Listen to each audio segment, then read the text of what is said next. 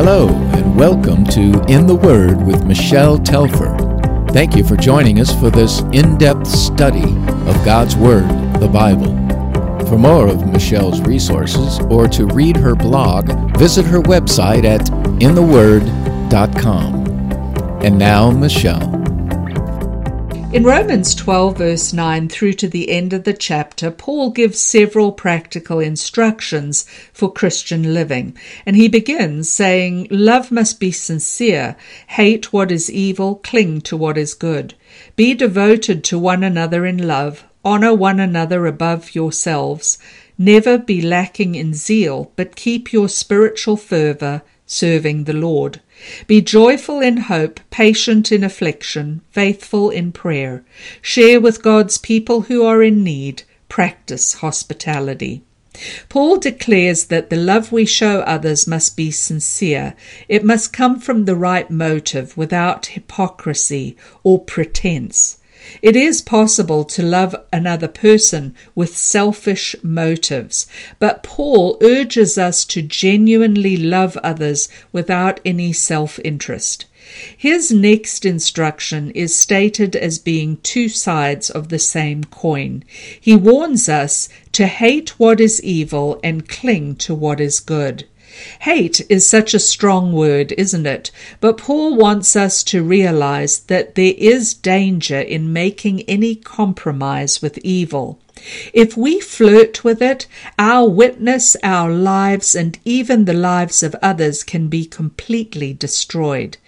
The other side of this command is that as we turn from the evil around us, we need to cling or hold tightly to goodness, as if our lives depend upon it, for they surely do. The idea of hating what is evil and clinging to what is good is really challenging, because today the world that is presented as being desirable on TV, on social media and the internet is very far from God's design. But the more we are exposed to its ungodly and immoral views, the more normal this way of life tends to appear. Sadly, the more we become accustomed to it, the less we turn from it, and the harder it becomes to even envision that which is good. Now, we don't need to become aggressive about it, but we should never lose the ability to look evil in the face, call it what it is, and hate it. Otherwise, we will lose our hold on what is good. Notice, though, that Paul calls us to hate evil. He doesn't call on us to hate the people who do evil. The old saying, you see, is still true. We are to hate sin, but love the sinner. In fact, love is the very next thing Paul talks about in verse 10 as he directs us to be devoted to one another in love. The word Paul uses here speaks of the kind of love that is shared within a family. We're to love each other as brothers and sisters, and we're to care for one another deeply as part of God's family. In fact, Paul calls us to such selflessness that his next instruction is to honor one another above yourselves. In other words, we are to place a higher value on others than we do upon self. I think it's a natural instinct for us to want to prioritize our own rights and privileges over those of other people. But Paul reveals here that as Christians, our focus should not be on ourselves at all. We don't always have to have the last word. We don't always have to insist on having things our way. Paul then says in verse 11 that we are to never be lacking in zeal, but keep our spiritual fervor serving the Lord. When Paul calls for zeal, he means that we should never be lacking in our enthusiasm for Jesus. The Lord is always to be our first love. The word that he uses here for fervor literally means to be hot. In other words, to be on fire for the Lord. Those who follow Jesus Christ should never be accused of being lukewarm in their service for him. As I contemplated Paul's call to be on fire for God, I remembered the powerful story of Henry Martyn. Born in 1781, Martyn was a missionary to India and Persia, modern-day Iran. He had a gift for languages and was determined to translate the Bible for people to read God's word in their own languages. It was hard and lonely work. Martyn was well known for often praying, "Now let me burn out for God." You see, no exertion or cost was too great for this man. He did burn out for God, eventually dying of tuberculosis at the age of just 31. Some might look at the cost of Martyn's devotion and think, what a waste. But in reality, he knew that he would live just as long as God still had work for him to do.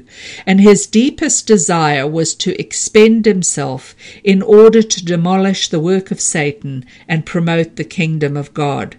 In his brief life, Henry Martyn was never lacking in zeal. He was totally invested in eternity. He lived with a sense of spiritual urgency that is inspiring and convicting for us today also. How many of us view life in the same way? Are you praying, "Lord, wherever I'm sent, let me burn out for you"? Or are you perhaps praying, "Lord, please don't send me"? We are to serve God with dedication and commitment, always making good use of every opportunity we've been given, no matter what the difficulties we face. Then Paul says we are to be joyful in hope, patient in affliction, faithful in prayer.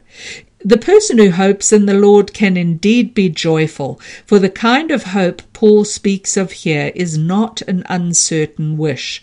No, rather this kind of hope, as we learned before, is the certain expectation that God is faithful to his promises, no matter how our current circumstances appear. For we know that he can be trusted and that his intentions toward us are good. Paul not only reminds us that patience will be required as we wait for God's purposes to prevail, but he also tells us of the need to be faithful in prayer. Prayer is as vital to our life with the Lord as breathing is to our bodies. So if prayer is vital, why then is it so often difficult to do? All of us know that it can be challenging to pray, especially when life seems to be overwhelming. But we have to realize that our enemy Satan does his best to keep us from faith-filled prayer because he knows just how powerful it is. For prayer not only develops our relationship with the Lord, it also builds our faith as well. For as we spend time in prayer, casting all of our anxieties on the Lord, we come to know him in deeper ways than we did before. And as we see him answer prayer, it increases our faith for the future as we learn that he is totally trustworthy. Trust is essential for any Christian, but Paul realized just how important it was, particularly for those in Rome. When he encouraged them to share with God's people who are in need and practice hospitality, he was asking them to do something very daring. If you think about it, showing hospitality and sharing what we have with others requires real trust in the Lord. In the first place, Paul didn't say that they were to share with others only when they had plenty themselves. He wanted them to share with others even when they themselves were in need. That required real trust in the Lord's provision. In the second place, persecution was a reality in those days, and each time a Christian opened up their home to another person, they ran the very real risk of being turned over to the authorities. And yet, Paul called on them to practice hospitality anyway. That required real trust in the Lord's protection. The call is no different to us today. Those who follow Jesus Christ are to trust our Heavenly Father in all things and to treat others as Jesus did, with an open hand and an open heart. Paul knew that living in this way would lead us into conflict with the world at times, and so in verse 14 he begins to address our relationships with others. Bless those who persecute you. Bless and do not curse. Rejoice with those who rejoice. Mourn with those who mourn. Live in harmony with one another. Do not be proud, but be willing to associate with people of low position. Do not be conceited. Paul is calling us to interact with our neighbours in a humble, loving way, and lest we think we are only to love fellow Christians, he begins by addressing the most difficult of all relationships, encouraging us to bless and not curse others, even those who persecute us. No matter how badly treated we are, the Lord wants us to follow the example of Christ, who on the cross cried out for God's mercy on those who were causing him such harm. Through the ages, the kind and forgiving actions of the persecuted have often won their tormentors to Christ. Think of Stephen in Acts chapter 7, who died praying for God's mercy to be upon those who were stoning him. Paul himself not only witnessed their brutalization of Stephen that day, but he approved of what was being done. And St. Augustine, the theologian I mentioned several weeks ago, believed that the very reason Paul was saved in the end was because of Stephen's prayer in Acts 7, when he was stoned to death. It is true that over the years, many of those who have been seeking to stamp out Christianity have become Christ followers themselves because of the actions of those they persecuted, praying for them to be blessed rather than cursed. Christ's followers are always to see things from God's perspective, and in order to minister effectively to other people, we must have compassion. Paul urges us to learn not only to rejoice with those who rejoice, but we are to mourn with those who mourn. As I thought about it, I realized just how challenging that is. For although we often have no trouble in coming alongside those who mourn, sometimes it's not as easy to rejoice with those who succeed and prosper. All the more if we happen to be struggling ourselves. But Paul is saying that we are to live in harmony with one another in the Christian community. There is to be no pride, no self-importance, and no jealousies. And when we relate to the world in general, we're always to remember that God doesn't judge people according to the world's standards.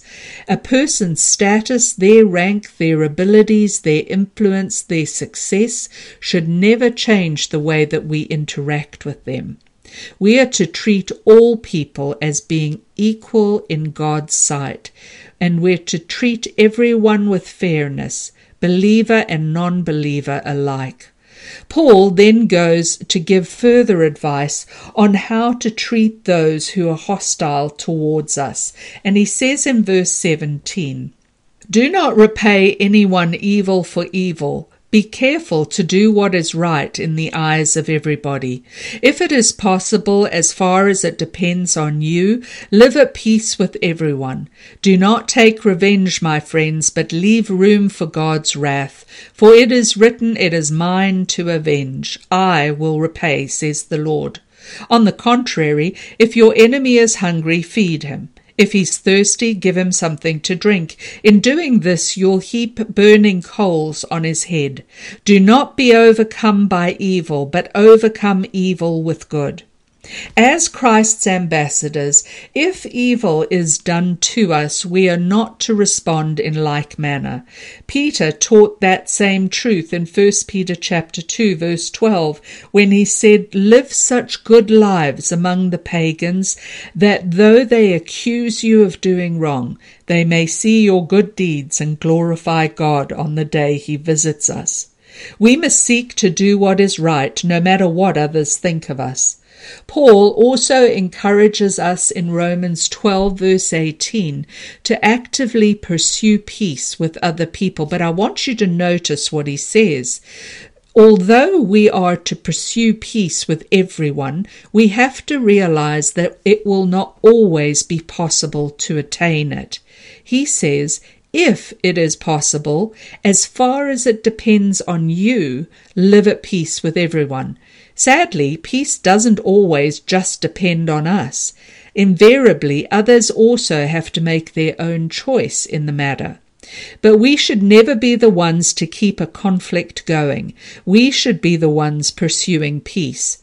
Whatever the case, we are not to take revenge, but rather, following Christ's own example, we are to entrust ourselves to God, who judges justly. Vengeance doesn't belong to us, it belongs to the Lord, and He is well able to bring people to account, if not now, then on the day of judgment. Instead, Paul urges us to treat our enemies with kindness, allowing the Holy Spirit to work in their lives to bring them either to greater judgment or to repentance. His claim that in so doing we will heap burning coals on our enemy's head is a quote from Proverbs 25, verses 21 to 22, meaning not only will our actions have the potential to store up further punishment for them, but also they might move our enemies to burning shame. The verses in Proverbs actually conclude that if we treat others in this way, God promises to bless us for our actions in the end.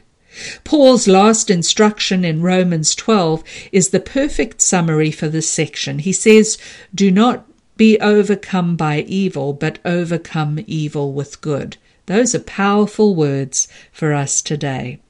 Paul then transitions to a much larger question. How is the Christian to behave in a society so totally opposed to their faith? And his answer to that question is vital for us to understand and apply to our own lives. He begins with the general principle in Romans 13 verses 1 to 2 that everyone must submit himself to the governing authorities, for there is no authority except that which God has established. The authorities that exist have been established by God.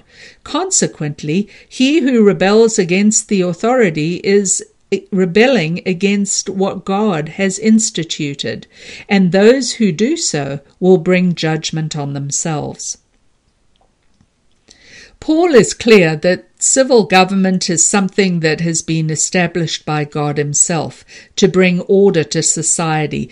God never intended mankind to live in anarchy.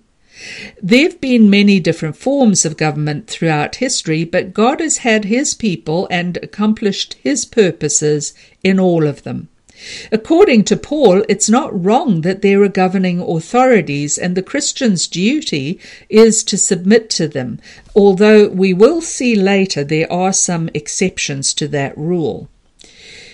This doesn't mean that God approves of the shameful deeds of rulers, but it does tell us that he uses the structure of society to hold the earth back from ruin. For if left completely to his own devices, there is really no evil that man is not capable of. As Jeremiah warned in Jeremiah 17 verse 9, the heart of man is deceitful above all things and desperately wicked.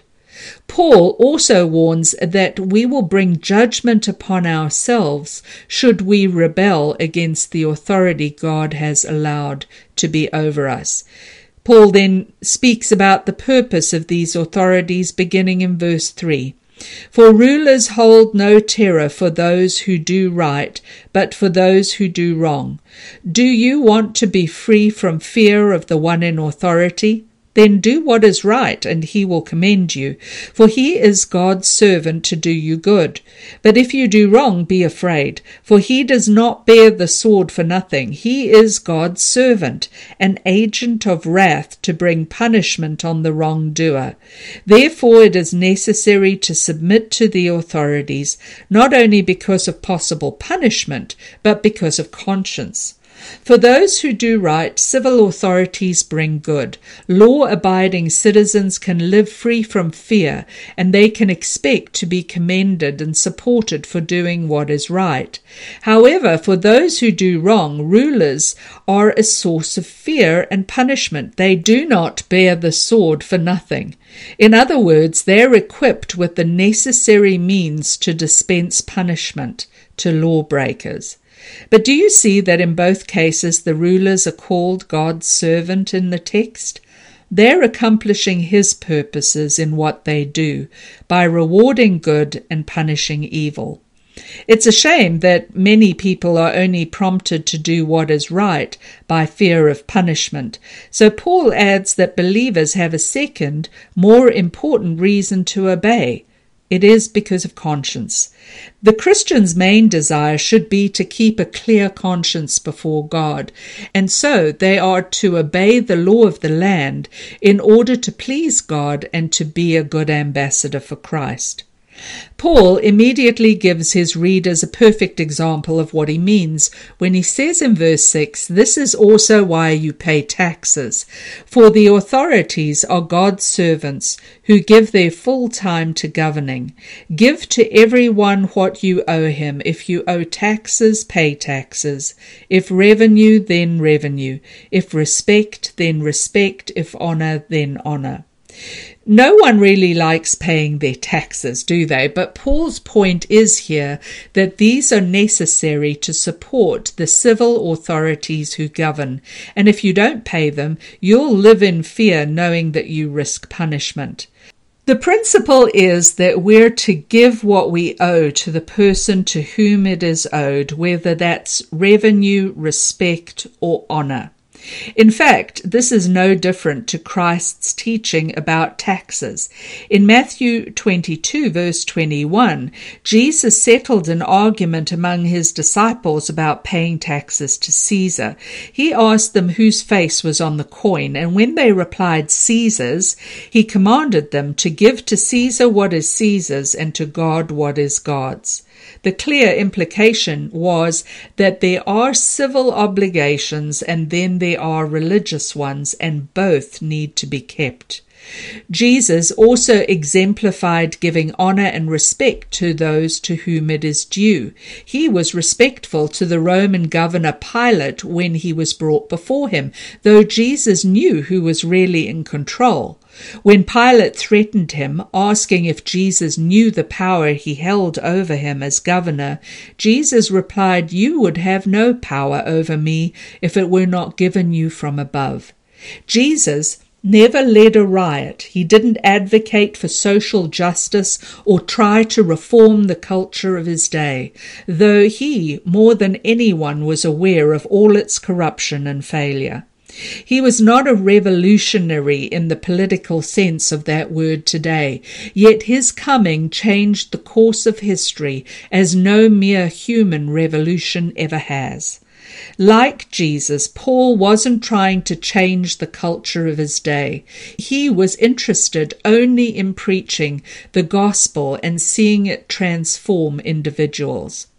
The Roman government he lived under was pagan, immoral, and oppressive, but Paul could also acknowledge that God was using the order it brought and the expanse of its empire to carry the good news of Jesus out to all men. He saw it all from God's perspective.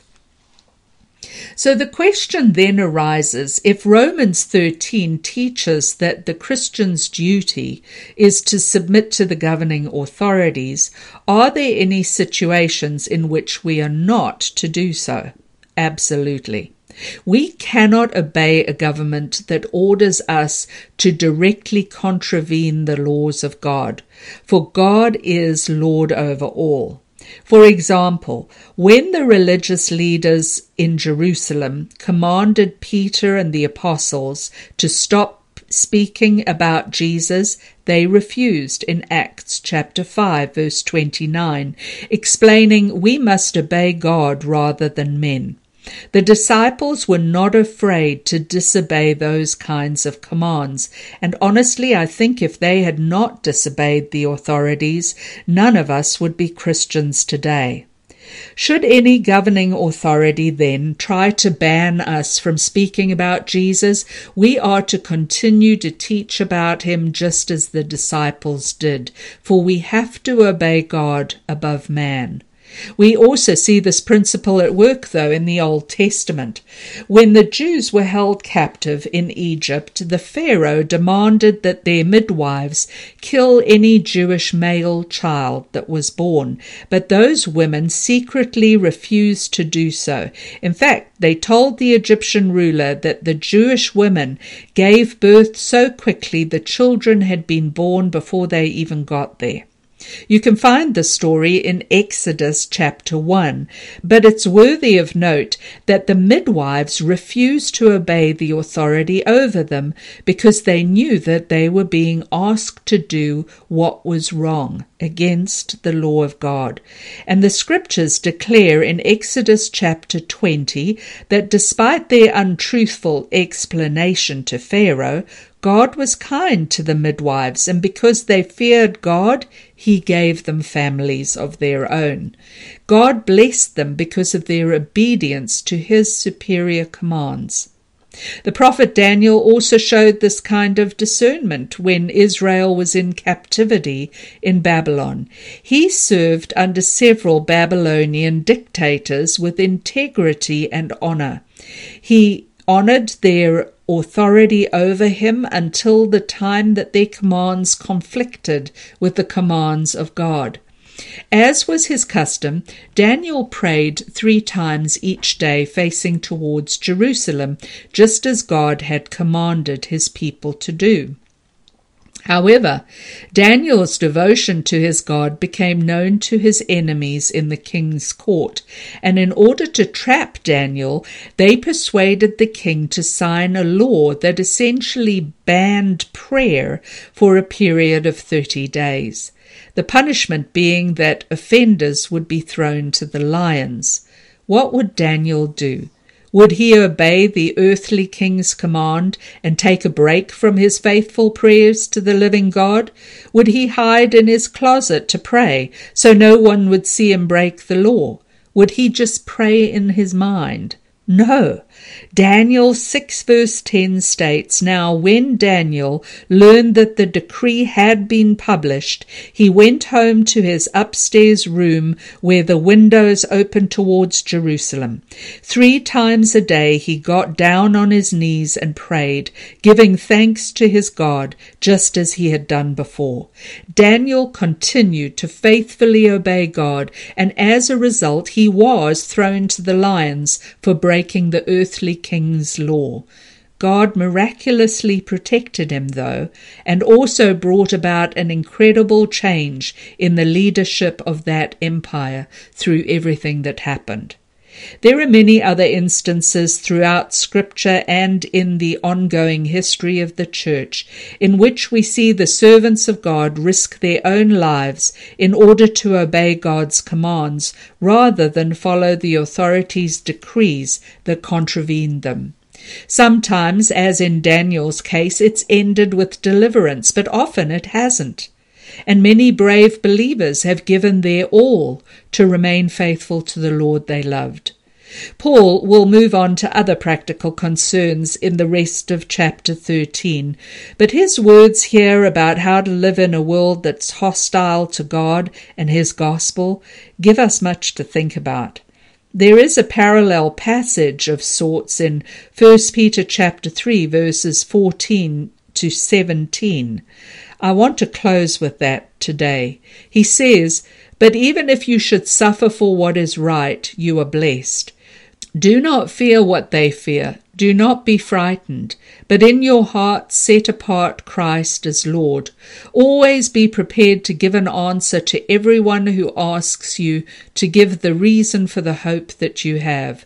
But do this with gentleness and respect, keeping a clear conscience. It is better, if it is God's will, to suffer for doing good than for doing evil." God bless you. Thank you for listening to In the Word with Michelle Telfer. Join us next week as we continue our study from God's Word, the Bible. For more of Michelle's resources, visit her website at intheword.com.